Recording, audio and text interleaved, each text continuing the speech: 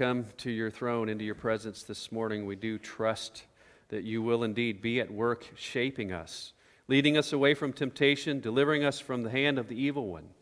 For we know that your kingdom and your power and your glory are forever, and this our hope. In Jesus' name, amen. I want to invite you to open your Bibles to Romans chapter 8 with me. We're going to look at the back half of the chapter.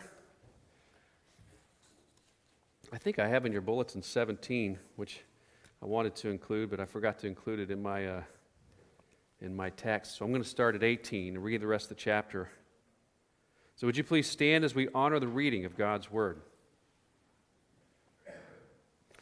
For I consider that the sufferings of this present time are not worth comparing with the glory that is to be revealed to us. For the creation waits with eager longing for the revealing of the sons of God. For the creation was subjected to futility, not willingly, but because of him who subjected it, in hope that the creation itself will be set free from its bondage to corruption and obtain the freedom of the glory of the children of God.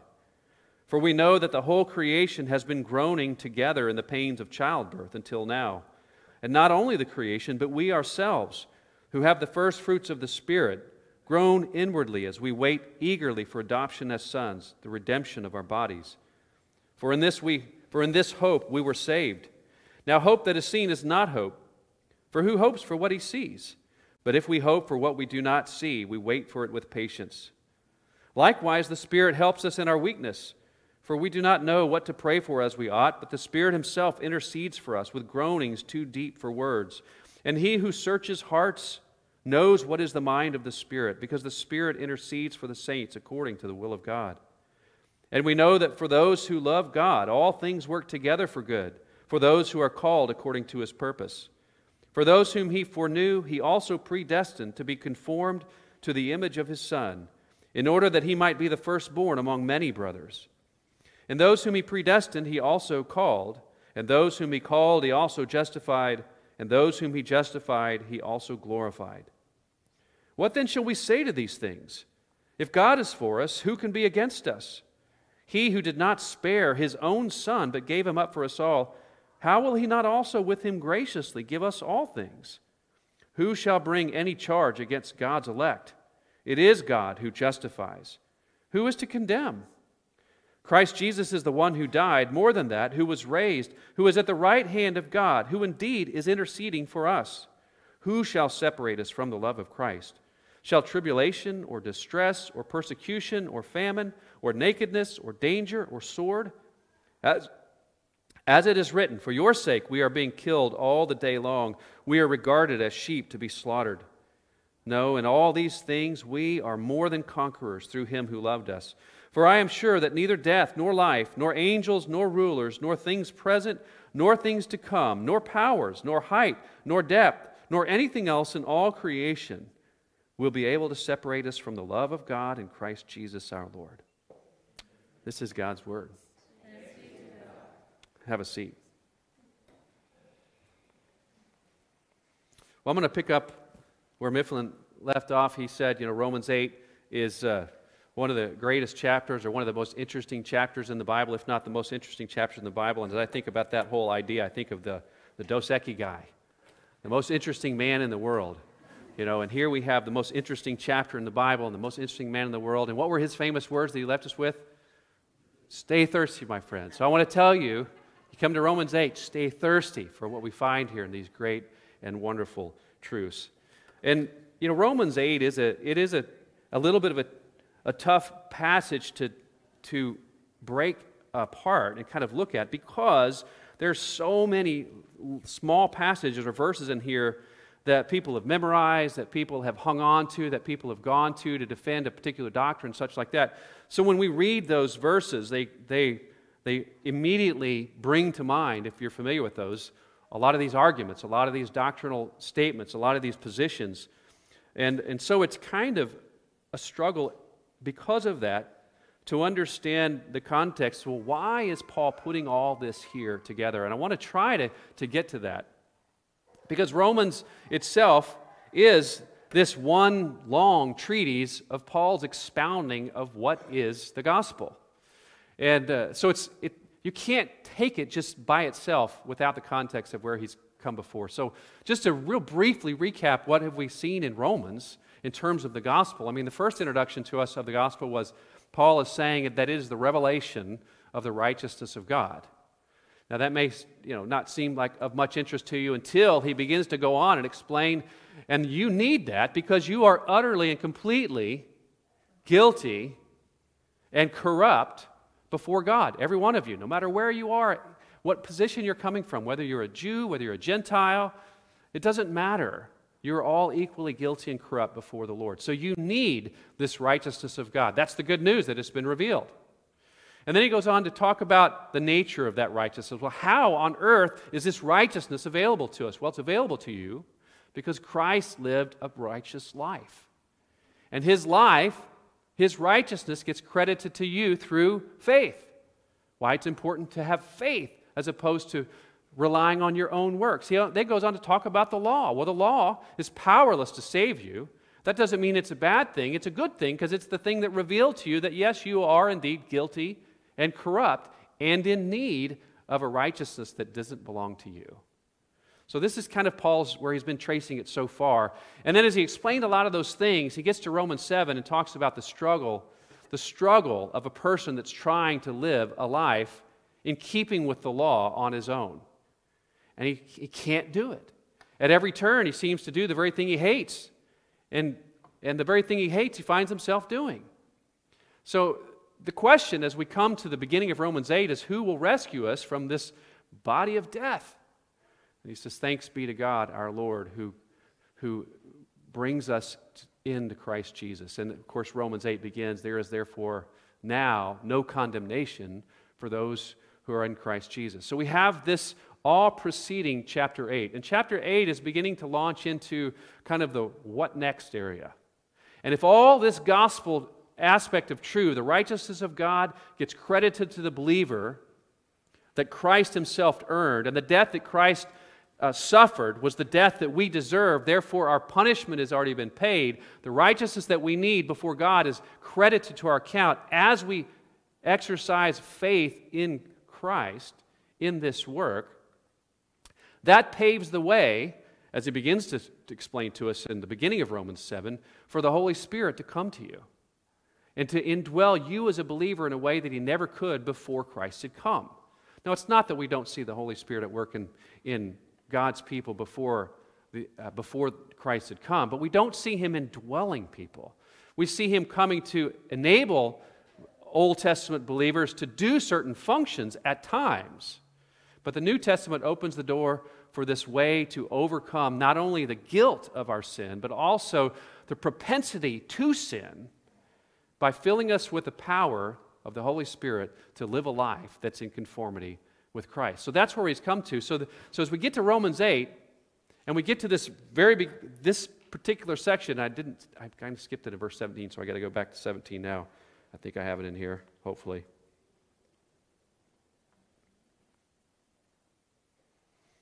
Here we go.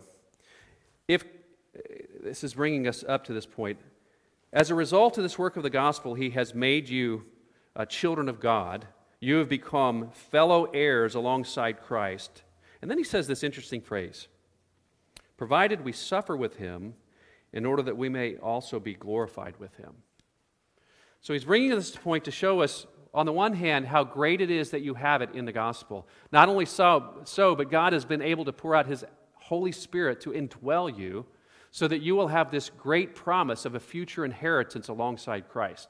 In other words, he wants you to see that you have glory in your future. You have glory in your future. So as we come to this far in this story of the gospel, it's though we've reached the final end. We've finally come to this place of being an inheritor with Christ, looking upon the glory that is to be ours.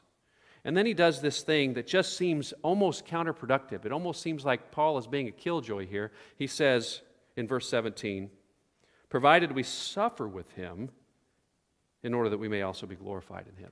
And you think, man, of all this expounding, and we've wrestling through the guilt that we bear, we've wrestling through the attempts to try to live a good life on our own, We've been shown that we have a great future of glory, that God has solved all of these problems in our life to this point and promised us such a great glory. Why now is he going to talk about suffering? It's as though he takes this turn at the back half of Romans 7. And I really think this is the context of all the stuff that we're reading in this back half. It's the fact that, yes, if you're going to reach that point of glory, well, the road to glory is paved with suffering. He's reminding us of that. Your road to glory is paved with suffering. So don't be surprised as you read about this great power at work in your life, when instead of leading you to something right here and now that seems great and wonderful, if instead it leaves you to a place where you are experiencing suffering. Don't be surprised, because that's what the road to glory looks like. So he's trying to prepare, I think, his readers to understand, look, you have suffering in your future, but I want to give you some things to hold on to that's going to help put that suffering in perspective, so that in the end you will reach this place of glory. Remember, that's the goal, this place of glory. So as we go through this, I really want to see there's three important truths that he tells us about this suffering that helps us put it in perspective. One, he says that the future glory that we face far surpasses the suffering that we will endure. So we have this perspective. Sorry, changing all the wording in my notes. That's never a good thing to do on the fly.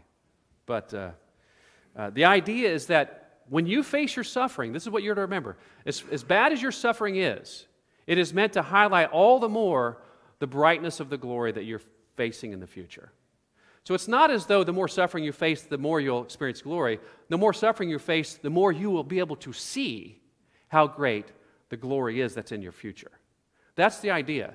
So when it is bad, you just know the principle at work here is that the glory is that much greater. This is what he says in verse 18, "For I consider that the sufferings of this present time are not worth comparing with the glory that is to be revealed to us." In another letter, he writes that these are light and momentary problems that we face. Light and momentary, which is a pretty fascinating thing for Paul to say, knowing what Paul himself endured in his own life. From being lashed multiple times, to having to run for his life on various occasions, even escaping with a rope down a city wall, being shipwrecked, going without food. I mean, this man had all his friends turned against him, was ridiculed, was imprisoned. I mean, you can't really imagine a worse experience of suffering, well, except for one guy in the Old Testament, which we'll talk about later, than Paul knew. And as he writes about all the suffering, he calls them light and momentary. How could he possibly say that, except that he knew, in comparison to that, the glory is so much greater that it puts all your suffering in perspective. And as though he wants to bolster his point, he makes another interesting statement in verses 19 through 22 about creation. He says, "For the creation waits with eager longing for the revealing of the sons of God. For the creation was subjected to futility, not willingly, but because of him who subjected it, in hope that the creation itself will be set free from its bondage to corruption and obtain the freedom of the glory of the children of God. For we know that the whole creation has been groaning together in the pains of childbirth until now." That's such an interesting thing to ponder. It's though Paul is explaining, look, you're suffering, that's true, but all of creation is suffering. You have a future glory in store for you, but so does all of creation. The glory that you're looking forward to isn't some individualized experience in some ethereal place. It is on this earth. This earth is going to somehow be made into such a way that it has a glory that far surpasses what you would ever see now. And it is fascinating as you go out and look at creation. I know a lot of us, you guys are travelers. You like to look at different things. You've seen very beautiful places. So, for example, if you go to the mountains or if you go to the ocean side, or you like to observe how beautiful nature is and how beautiful creation is. But if you had to go to that mountainside and you had to try to build a life by yourself in that mountainside. There's a TV show out right now called Alone. I don't know if any of you have watched that. And that's where they're doing that very thing. They go find these beautiful spaces where if you just wanted to be an observer and go observe those, they're great. But if you have to go live there, it's a little bit different story because it's filled with all kinds of dangers and risks and things that will kill you. Everything, it seems, that will kill you when you're living in such a place. And it's as though in some weird way in our minds, the more dangerous it is, the more we relish the experience, the more we appreciate the beauty of it. That's put in contrast. I think there's some way in which Paul is doing that here. As bad as the suffering is, as bad as the difficult things is, as bad as the threats are in this life, all the more is it meant to highlight the greatness of what's going to be overcome. Even one day, this earth, which is groaning right now, will be brought to a better place of glory. And that wasn't a new doctrine for Paul at all. If you go back and look at the Old Testament, there are times when the psalmist is calling out for creation itself to give praise. We were reading one of those just earlier from Psalm 96. Another one's from Psalm 98. He says, He has remembered His love and faithfulness to the house of Israel. All the ends of the earth have seen the salvation of our God. Make a joyful noise to the Lord, all the earth. Break forth into joyous song and sing praises. So he's calling all the earth. Sing praises to the Lord with the lyre and the sound of melody, with trumpets and the sound of the horn. Make a joyful noise before the King, the Lord. Let the sea roar and all that fills it, the world and those who dwell in it. Let the rivers clap their hands. And let the hills sing for joy together before the Lord, for He comes to judge the earth. He will judge the world with righteousness and the peoples with equity. It is interesting if you think about, well, when exactly is this going to occur? When? Well, the psalmist says, when He has remembered His steadfast love and faithfulness to the house of Israel, and when all the ends of the earth have seen the salvation of our God. So when is that happening? Well, Paul equates that when the sons of God are being revealed. When the sons of God are being revealed. And what has he just called us at the end of the first half of Romans 8? You have become sons of God. So the beginning of that move away from the groaning of being under the curse to a place of glory has begun, even now, with the revelation of the sons of God. Somehow that begins it. So as we face suffering, we have to remember that as bad as our suffering is, it highlights all the greater the glory that is in store for our future. Not only for us, but for all of this creation. So that's the first thing to keep in mind as suffering comes. The second thing is to keep in mind is to keep in mind the work of the Holy Spirit. That the Holy Spirit is working through suffering. And this, of course, shouldn't be a surprise at all. John Stott explains in his commentary on this chapter, he says, the sufferings and the glory belong together indissolubly. What a hard word to say. They did in the experience of Christ, and they do in the experience of His people also. So the key to understanding our suffering in the context of the ministry of the Spirit is that these sufferings become instrumental for bringing about the glory that has been promised. Romans 8:28, of course, hints at that. It's a familiar verse. And we know that for those who love God, all things work together for good, for those who are called according to His purpose. Now this, of course, shouldn't surprise us, especially as we've seen ourselves described and how bad we are in the beginning chapters of Romans. I mean, we are guilty before God. We are born guilty because we've inherited the guilt of our father Adam. And we also continue to do things that violate God's law.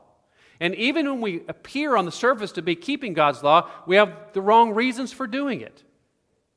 Because we are, in essence, trying to justify ourselves in the works that we do. By the way, that was the essence between the chariots of fire, two runners, the two sprinters. You had the one who said, when I run, I feel God's pleasure, which is a very different experience from Harold Abrams, who was a Jewish man who was running for England, and when he was approaching the race, he was asked, why do you run? He says, well, I look down that corridor, that 4-foot corridor, and I realize I have 10 seconds to justify my existence. So you see, without the Holy Spirit at work, that's where we are stuck. So there is this great gap between where we are in our corruption and our disablement and our guilt to this place of ultimate glory. How are we going to get from this place of corruption to glory? And if you think about any metal that goes through a refining process, it's found in such a way that it's mixed with all kinds of bad things, and it has to go through the firing process to melt away the dross before it becomes this thing of glory. In essence, your suffering, that's exactly what it is. God has to bring you through a period of refinement so that you are one day a person of glory. Now, that's the great context of what we would call the Ordo Salutis, what theologians like to call the order of salvation that we read about in verses 29 and 30. He says, "For those whom he foreknew, he also predestined to be conformed to the image of his Son."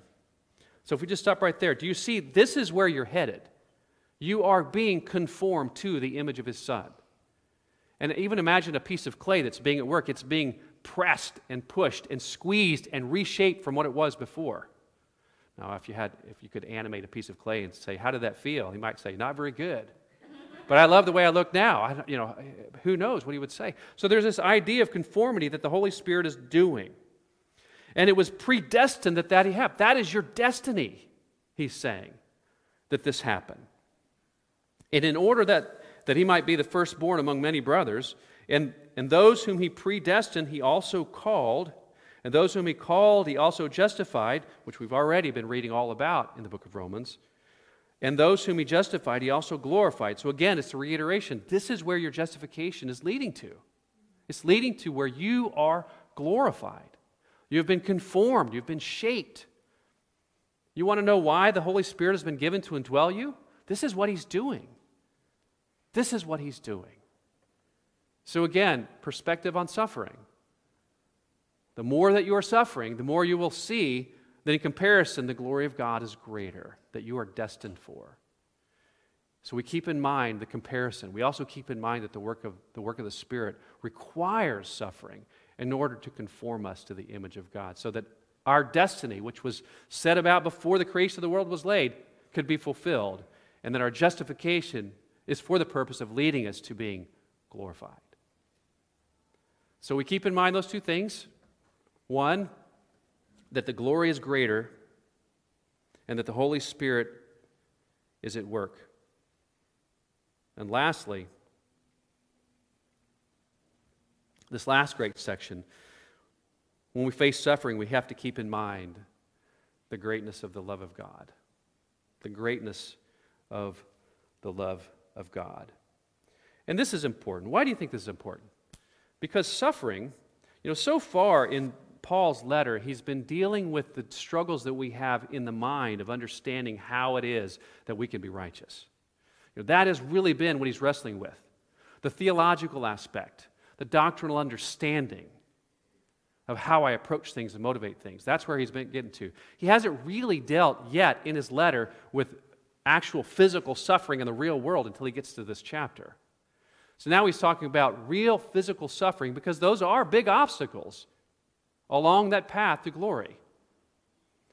Suffering is always a challenge to your faith. I mean, how many people have you known who face some tragedy and say, "I just can't believe in a God who would allow such a thing to happen"? It is a challenge to faith. I'm not trying to condemn those people. I'm trying to understand those people. Look, that's a reflection of us. When we face suffering, it is a challenge to our faith in believing in a good God who has something in mind that is glorious. So how do we address this? Well, we have to keep in mind the greatness and the power of the love of God. So that's what he's going on to explain. And I can think of no better illustration than, of course, the story of Job. The story of Job is one who faced perhaps all the suffering that we could possibly imagine all at one place. He experienced it. He had the social suffering, his friends continuing to heap on guilt and words of ridicule against him, his own wife turning against him, telling him to curse God and die. all of his children being killed, all of his wealth being stolen or wiped out by natural disaster. And as if that weren't bad enough, his health is taken from him, so that he's left in bad health in a place outside the town where the trash is thrown, because he's got boils all over his skin, and he's taking the broken piece of pottery and he's scraping his skin. The measure of suffering that Job experienced. And why was he experiencing that? Because in the beginning of the book, Satan, the accuser, challenges God. Well, he only loves you because of the way you've blessed him. He says, is that so? Well, let's find out. And so he allows all this suffering to happen. Now, it seems like a cruel thing. Why would God allow that? Why is he entertaining this accusation of Satan? I mean, that's kind of how we go. But as we see through the course of the suffering, that there was another purpose besides revealing that. It was also doing a refining work in Job.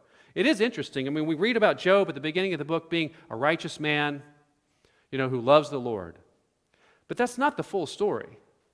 He's a righteous man who loves the Lord. But at that point, he describes himself at the end of Job this way. In verse 40, chapter 42, verse 5, he said, I had heard of you by the hearing of the ear. So he was a righteous man, he believed God, but he'd only heard of him. It's an interesting phrase.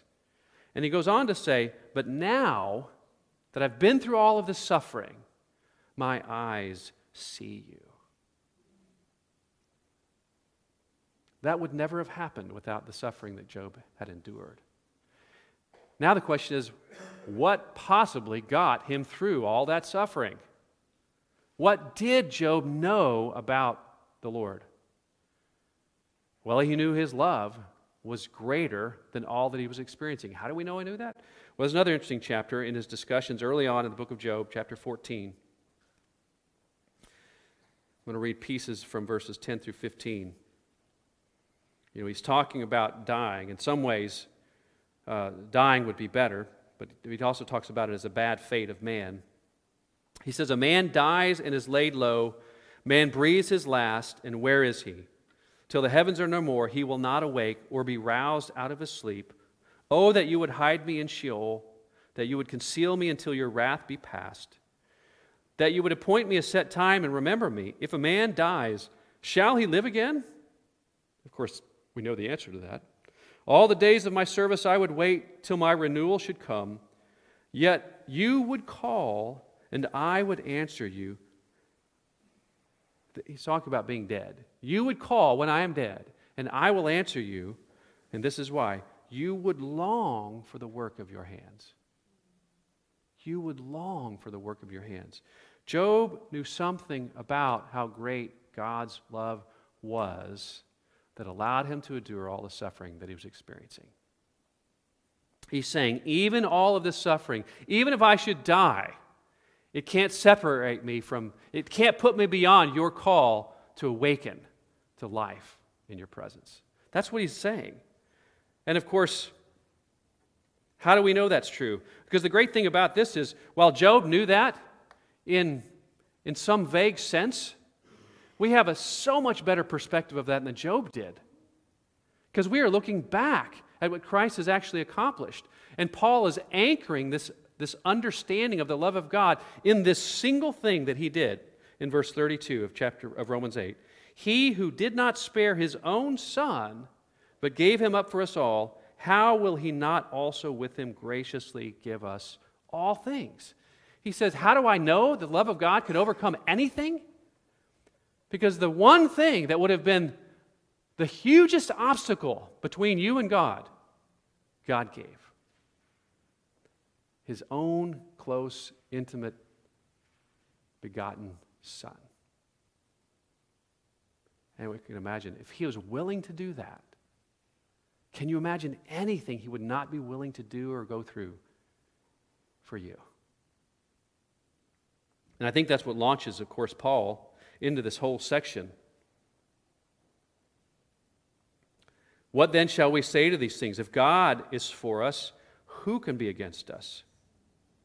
He who did not spare his own son, but gave him up for us all, how will he not also with him graciously give us all things? Who shall bring any charge against God's elect? It is God who justifies. Who is to condemn? And the answer, of course, is there is no one left. Christ Jesus is the one who died. Do you see?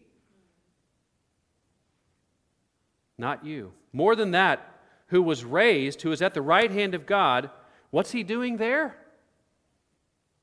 Who indeed is interceding for us.